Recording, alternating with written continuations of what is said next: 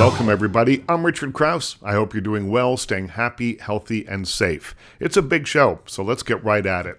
Later on, we're going to meet best-selling Métis author Cherie Dimaline.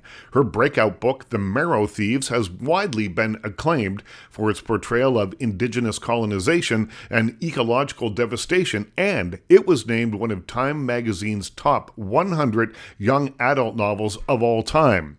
Her other novels, like Empire of the Wild and Hunting by Stars, have won many awards, including the Governor General's Award for English Language Children's Literature. Her new book, Venko, is a novel about a coven of modern-day witches. It's an epic adventure that unfolds with secret witches, witch hunters, a magic spoon, and an epic road trip from Toronto to Salem through Appalachia and into New Orleans. Cherie joins us just a little bit later on. First up, let's meet Gord St. Clair. Best known as the bass player and one of the songwriters in The Tragically Hip, he's now a, quote, reluctant solo artist with a new album on the way. His new single, Ghoul Guy, marks a continuation of the solo career he never anticipated embarking on before the 2017 passing of The Tragically Hip frontman Gord Downie.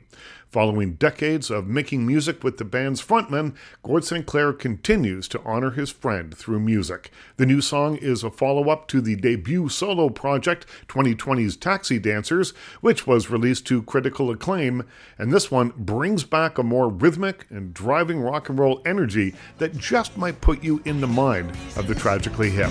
Have a listen for yourself.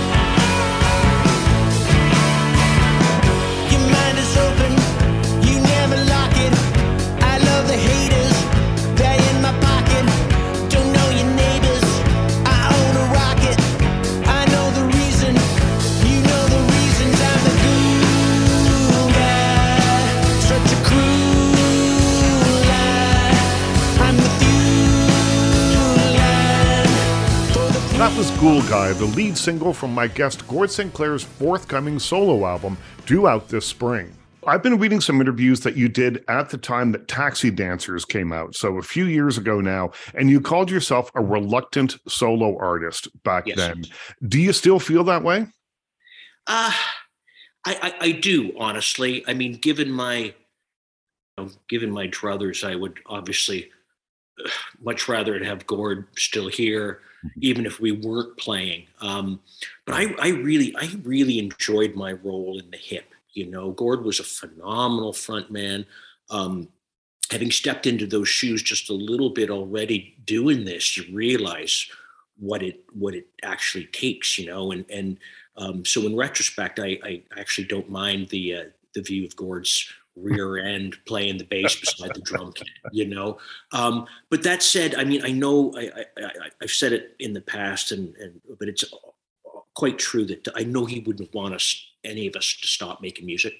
So here I am, you know, still plugging away and still doing it, if for no other reason than just to sort of honor what we did together for so long.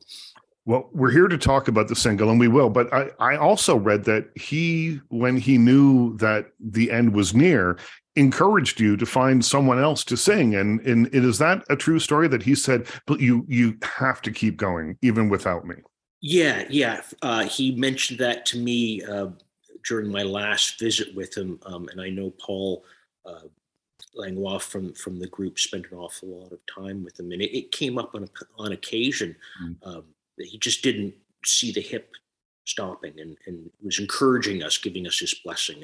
And it's not something that we've ever really seriously considered, to be perfectly honest. It's hard to conceive of the Tragically Hip without Gord, without any of us, honestly. We were at it for so long that, you know, it's still there. You hear the songs on the radio, and I got the chance to play a few of them just when I was gigging with the Trews back in December at the Danforth, and you can see the resonance, and there's a magic in that. But without the thing being intact, I mean, no disrespect, the groups have replaced members and stuff, but it's certainly not for us.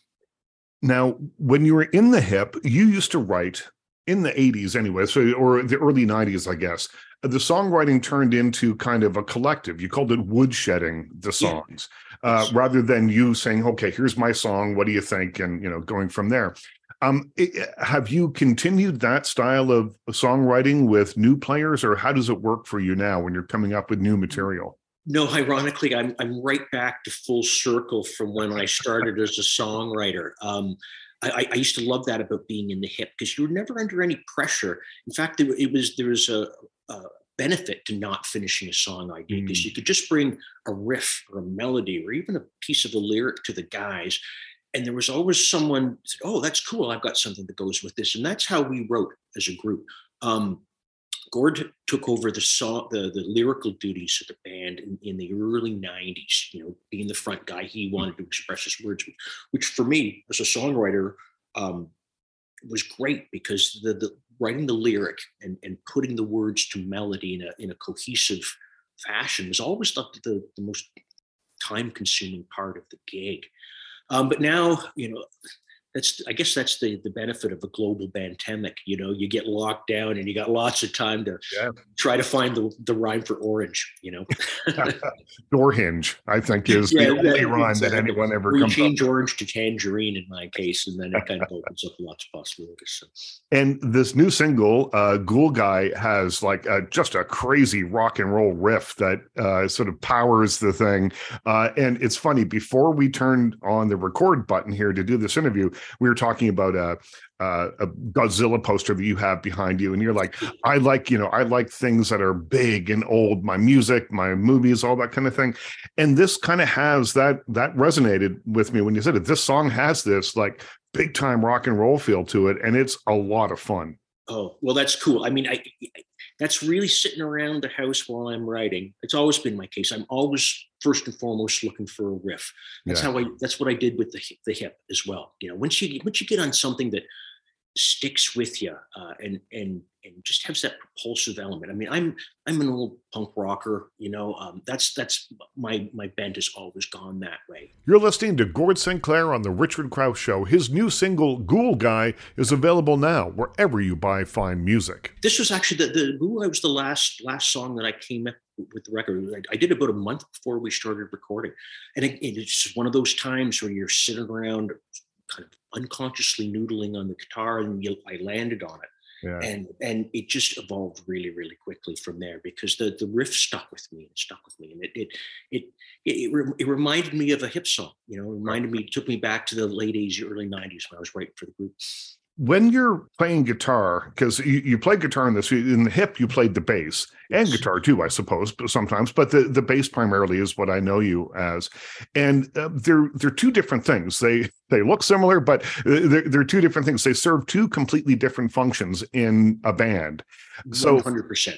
Yeah. So has playing the bass influenced the way you play guitar? Is there a more rhythmic feel to your guitar playing, do you think, because you were part of this amazing rhythm section for so long as a bass player? Yeah, I think I've always been really conscious of the right hand, for sure. I mean, that's what I've always admired most about, rock and roll. There's only a certain number of chords and progressions and stuff like that, but the nuance of the rhythm and the drive and the beat of a song, to me, that's always what's caught my attention first. And then it's the riff, and then it's the melody, and then it's the lyrics. And that's my way my brain always worked. Interestingly enough, I mean, I as a bass player, I have the great fortune. I played with the same drummer, and a fantastic drummer for 30 years. So I don't really think too much about rhythm anymore, because it's just sort of ingrained in my hand and in my brain, But interestingly enough, you get to the situation I'm in now where I'm singing and playing. It's really, really tough to play bass and sing at the same time. I've heard that. It's much like what's required to be a drummer, where pretty much anybody can do two things at once, but you throw in the third and throw in the fourth, and then so my hat's off to the guys that actually do it. Mako and Sting, and because it's a really tough thing. But basically, with me playing guitar, what I'm singing is taking the melody. In the bass, you're playing in between the melody and with the drums. So that's what makes it a little more challenging. Yeah, I read an interview where you said something about finding the holes in the melody, and that's where you play the bass. That's exactly what I do. You look for your space, and Yeah. most importantly, you know when to leave the space. You let the melody take over. That's the key to songwriting for me. Well, I think also the key to playing is knowing when not to play. Yes. I can admire Yngwie Malmsteen or somebody like that just for the flurry of notes and things that they can play. But I admire people that know when to take a step back a little bit and not play. Yeah, 100%. The beauty and the purity of the whole note and the half note. We were really fortunate. We made our first 2 records in the hip with Don Smith, who'd worked, with Petty and Keith, and just we learned an awful lot from him, and he drilled that into me while we were making Up to Here. Like not to underestimate just holding a note and letting things sort of feel in as they were, or just leaving a dramatic pause. And it really, it's something in this day and age when lots of folks are making music on their own on their computers at home. You have a tendency to fill up all that space, and it's amazing how beautiful it is when you leave the space and let the song breathe. Well, I think it's when you're first starting out, you want to fill the space. You want to be big. You want to, show what you can do. And I think it's a sign of confidence after a certain point where you can take a step back and say, I'm not going to fill this up with unnecessary sound. 100%. Yeah. Songwriting and performance is not like radio. You don't have to be afraid of dead air. Let's talk about The Ghoul Guy. Is it true that it's about Mark Zuckerberg? You announced that on stage a little while ago, and I was wondering what exactly the inspiration was. Well, it very much is, honestly. And I was watching the news releases after Frances Hogan, I think is her last name, Haugen. She was the whistleblower at Facebook, now Meta, I guess, and we really illuminated and confirmed what I had already felt, that they were sort of exacerbating our more negative tendencies in order to drive traffic, in order to sell more advertising revenue. And here's someone that was at the upper echelons of the company and really kind of made it official. And obviously, I'm a bit of an old fogey, and I was been slow to the social media and not really understanding it so much. And you kind of realize that under the auspices of trying to create this global social network where we can all get along and stuff, it's actually going the exact opposite direction. It's trying to exacerbate tensions and partisanship and conflict and conflicting opinions between people, which is kind of the opposite of building better and stronger communities, which we really, really need to get on, And it from that, the lyric actually came really, really quickly for me, It's part of the problem, and obviously we all went through it during the lockdown and stuff, where you can see your neighbor through your window or across the balcony, and you can wave hello, but do we ever really actually take the time to walk across over the driveway and have a conversation with someone face to face, And I think that's ever more important. If we didn't learn anything from the pandemic, it would be that we need to embrace our community, our local store owners, our neighbors, our friends, that we were cut off from for such a long period of time. And so Ghoul Guy really is, about this culture out there of these big tech founder guys that are sort of building this cult of worship. What they do and their wealth and stuff, but it makes you question whether it's for their benefit or for ours. And I think it's fairly clear that they're the ones that are benefiting from it the most. I have a line in there about, you don't know your neighbors, but the fellow you're writing a song about has a rocket ship, travels to space on his own, which is really weird. Again, I'm old enough to remember when the space race was between super national powers, not wealthy tech guys. So. It is interesting to hear you talk about that when I think of the philanthropic work that you and the HIP as a collective did. You always had a cause. You always had a way of giving back to communities. You're doing right now a film company to make movies in Kingston, that sort of thing. So there's lots of interesting philanthropic work there. Do you think that there's a direct line from that back to the punk rock days where your music was probably socially driven, was about local and really feeling and really absolutely being passionate about the things that you were singing about. Yes, 100%. I mean, even before I started to play, I was inspired as a young man by the energy of groups like the Clash and the lyrical sense of groups like the Clash. I'm a big believer in the power of visual arts, musical arts, to drive social change and to inspire social change. And part of that is the actual ability to get people in a room together. Um, and it has to be something more than, yummy, yummy, yummy, I've got love in my tummy, especially when you're observant enough to see what's going on around you and suggest that we could maybe be doing a little bit better together. The other big thing about it too is that for a young musician, seeing those groups when I was in my mid-teens, it was inspiring. It made me want to do that myself. And I think, boy, if we don't encourage our young musicians to pick up that mantle and write songs that have beauty melodically but heft lyrically, then we're going to be in big trouble down the way. There's always been a pop component. I'm a big fan of pop music and stuff, but I'm also a big believer in the potential of music and all of us to really drive social change. I think it's a really important thing. You're listening to Gord St. Clair on The Richard Crouse Show. His new single, Ghoul Guy, is available wherever you buy fine music. Yeah, it feels that way when you listen to the lyrics of Ghoul Guy, when you think about all the work that the Hip did. And I think that is along with this incredible music that the Hip has left behind and continue to release. The live records that are coming out are great. The one from the Roxy is amazing. Cool, thanks. Yes. That must have been just a wild night. That is one of the legendary clubs ever in rock and roll. And it sounded, or the music to me, the record sounds sweaty and immediate and just like a rock and roll record. Yeah, it was an incredible thing. And in the process of doing the anniversary release of Road Apples, John Fay, our drummer, was going through the labyrinth of tapes for our record company. He described it like being in Raiders of the Lost Ark. And we end up not being able to find half of the tapes from that session, but amidst everything else were these two reels of tape that Don Smith, the guy who produced our records, recorded from the Westwood One truck way back in the day. And when you put them on, and literally, I get goosebumps thinking about it because I'm transported right away. You're 100% right. You can feel how hot, and sweaty, and grimy, and exactly what rock and roll is supposed to be like. And it turns out we were a pretty good little band back then too.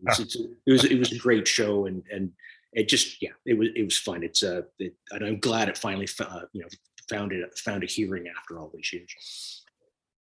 So what I was saying before I got sidetracked there was that I think that the legacy of the Hip may very well be not only this incredible musical catalog that you leave behind that continues to grow with, I'm sure you'll find more tapes and interesting things to release over the next little while, but also the philanthropic work and making sure that the causes that you supported were front and center. And I think that is, that takes you back to punk rock. It takes you back to folk singers. It takes you, I mean, there's a long musical tradition of that. And I think the Hip falls squarely into that mold. Yeah, well, it's kind of you to say. I couldn't agree more. I mean, we didn't invent this. I mean, when we were really young, we got the invite early 90s, 91, 92, to support Rush at Maple Leaf Gardens. And it was literally like a pinch me moment in our career. It was kind of like, oh God, how could this get any bigger than this? And then it turned out really it was a benefit that they would put on annually for their local United Way. And it was, again, we just picked up the mantle from those guys. It was 100% the right thing to do when you can gather enough people through your music to stand in one place.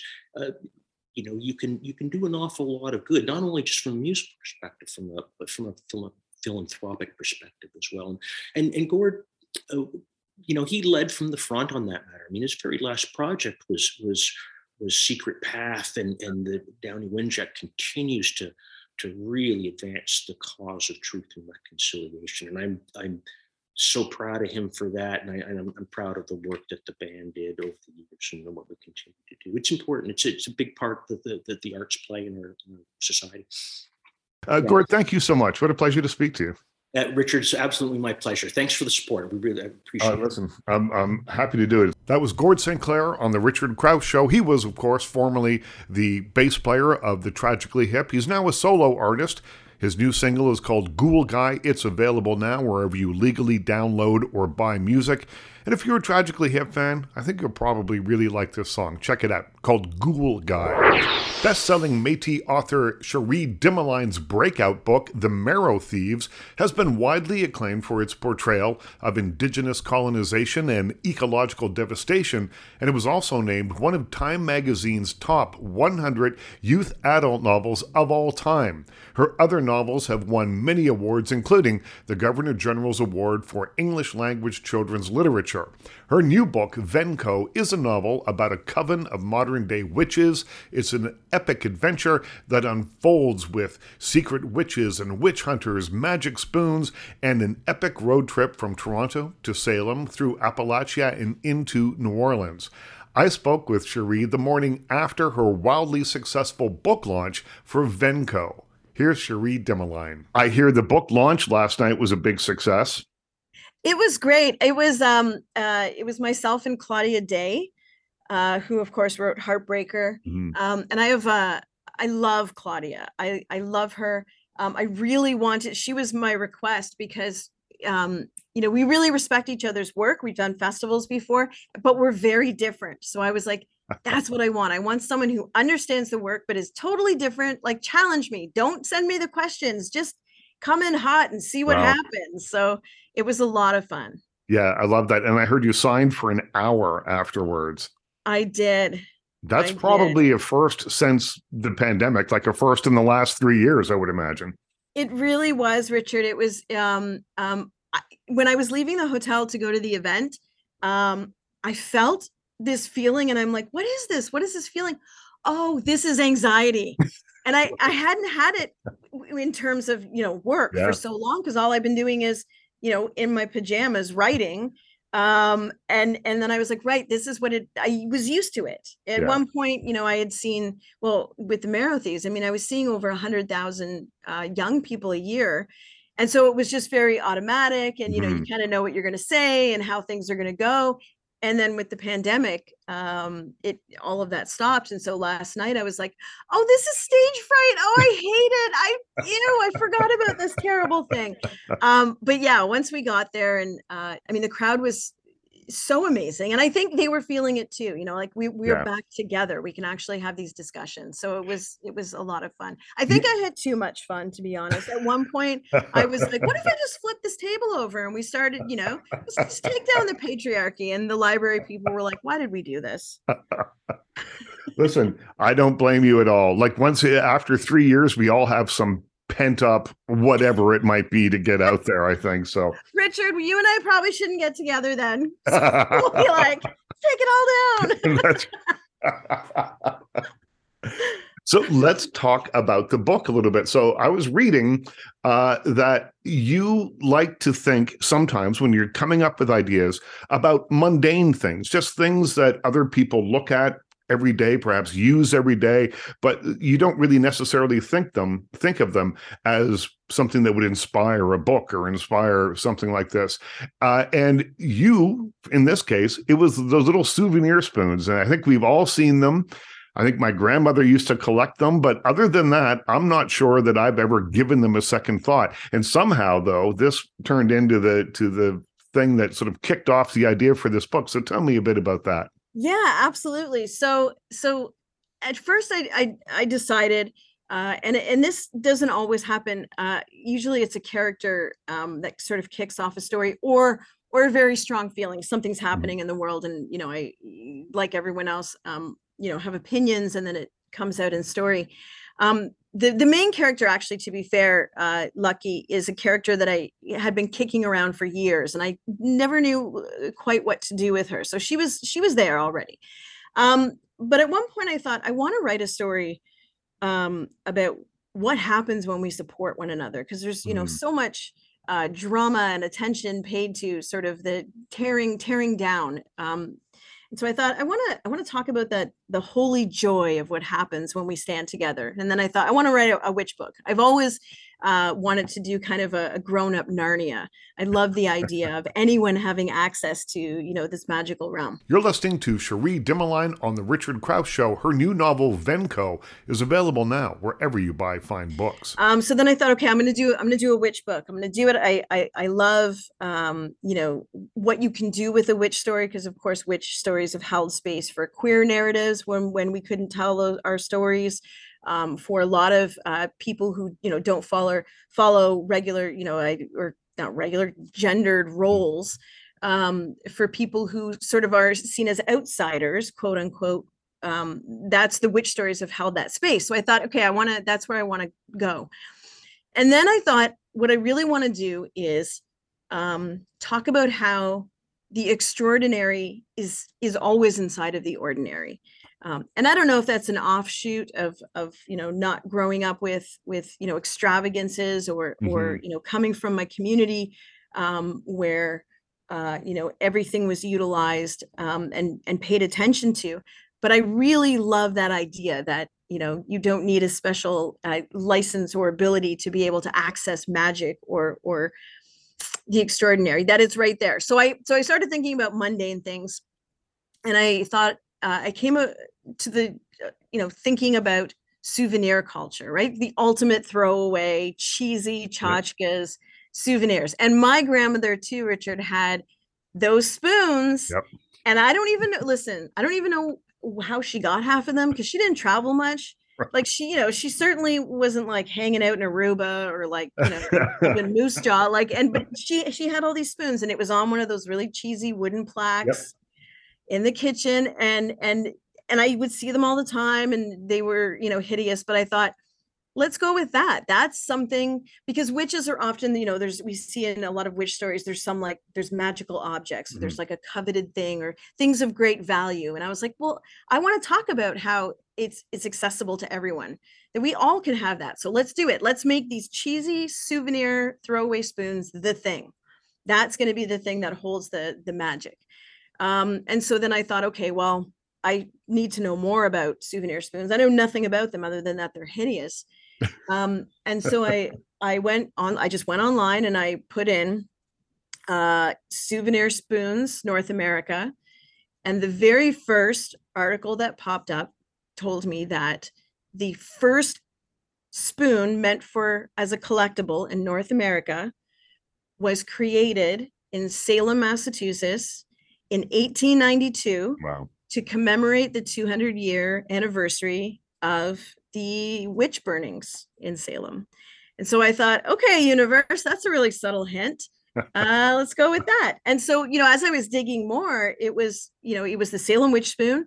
And it was created by a company whose jewelry store was in a church in Salem that used to be one of the meeting houses where they held the Inquisition, for the Puritan version of the Inquisition.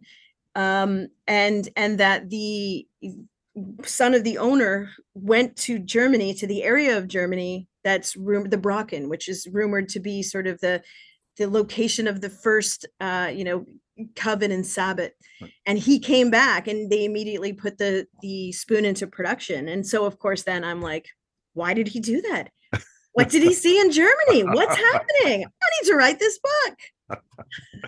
I think, just to talk about the souvenir spoons for a second, I think that our grandmothers probably went somewhere. Let's just say they came and visited Toronto. So they buy a souvenir spoon. Once you have one, people give them to you. Yes. So, yeah, it's the cheesiest little gift that you can get for somebody. So your grandmother, probably my grandmother, didn't travel that much. She probably was in none of the places, but absolutely, those are all gifts. I love that. That's the danger, right? It's like when you get something that has like a frog on it, and then someone sees it in your house and they're like, oh, they love frogs. And then every year for Christmas, you get some sort of frog thing.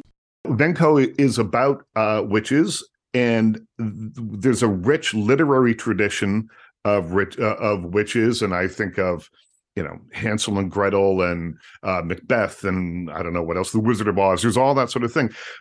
But you didn't really grow up, from what I understand, with those as reference points for witches. It wasn't really part of the storytelling tradition that you grew up with. So what would have been the equivalent, or was there one? Mm-hmm. So, I mean, I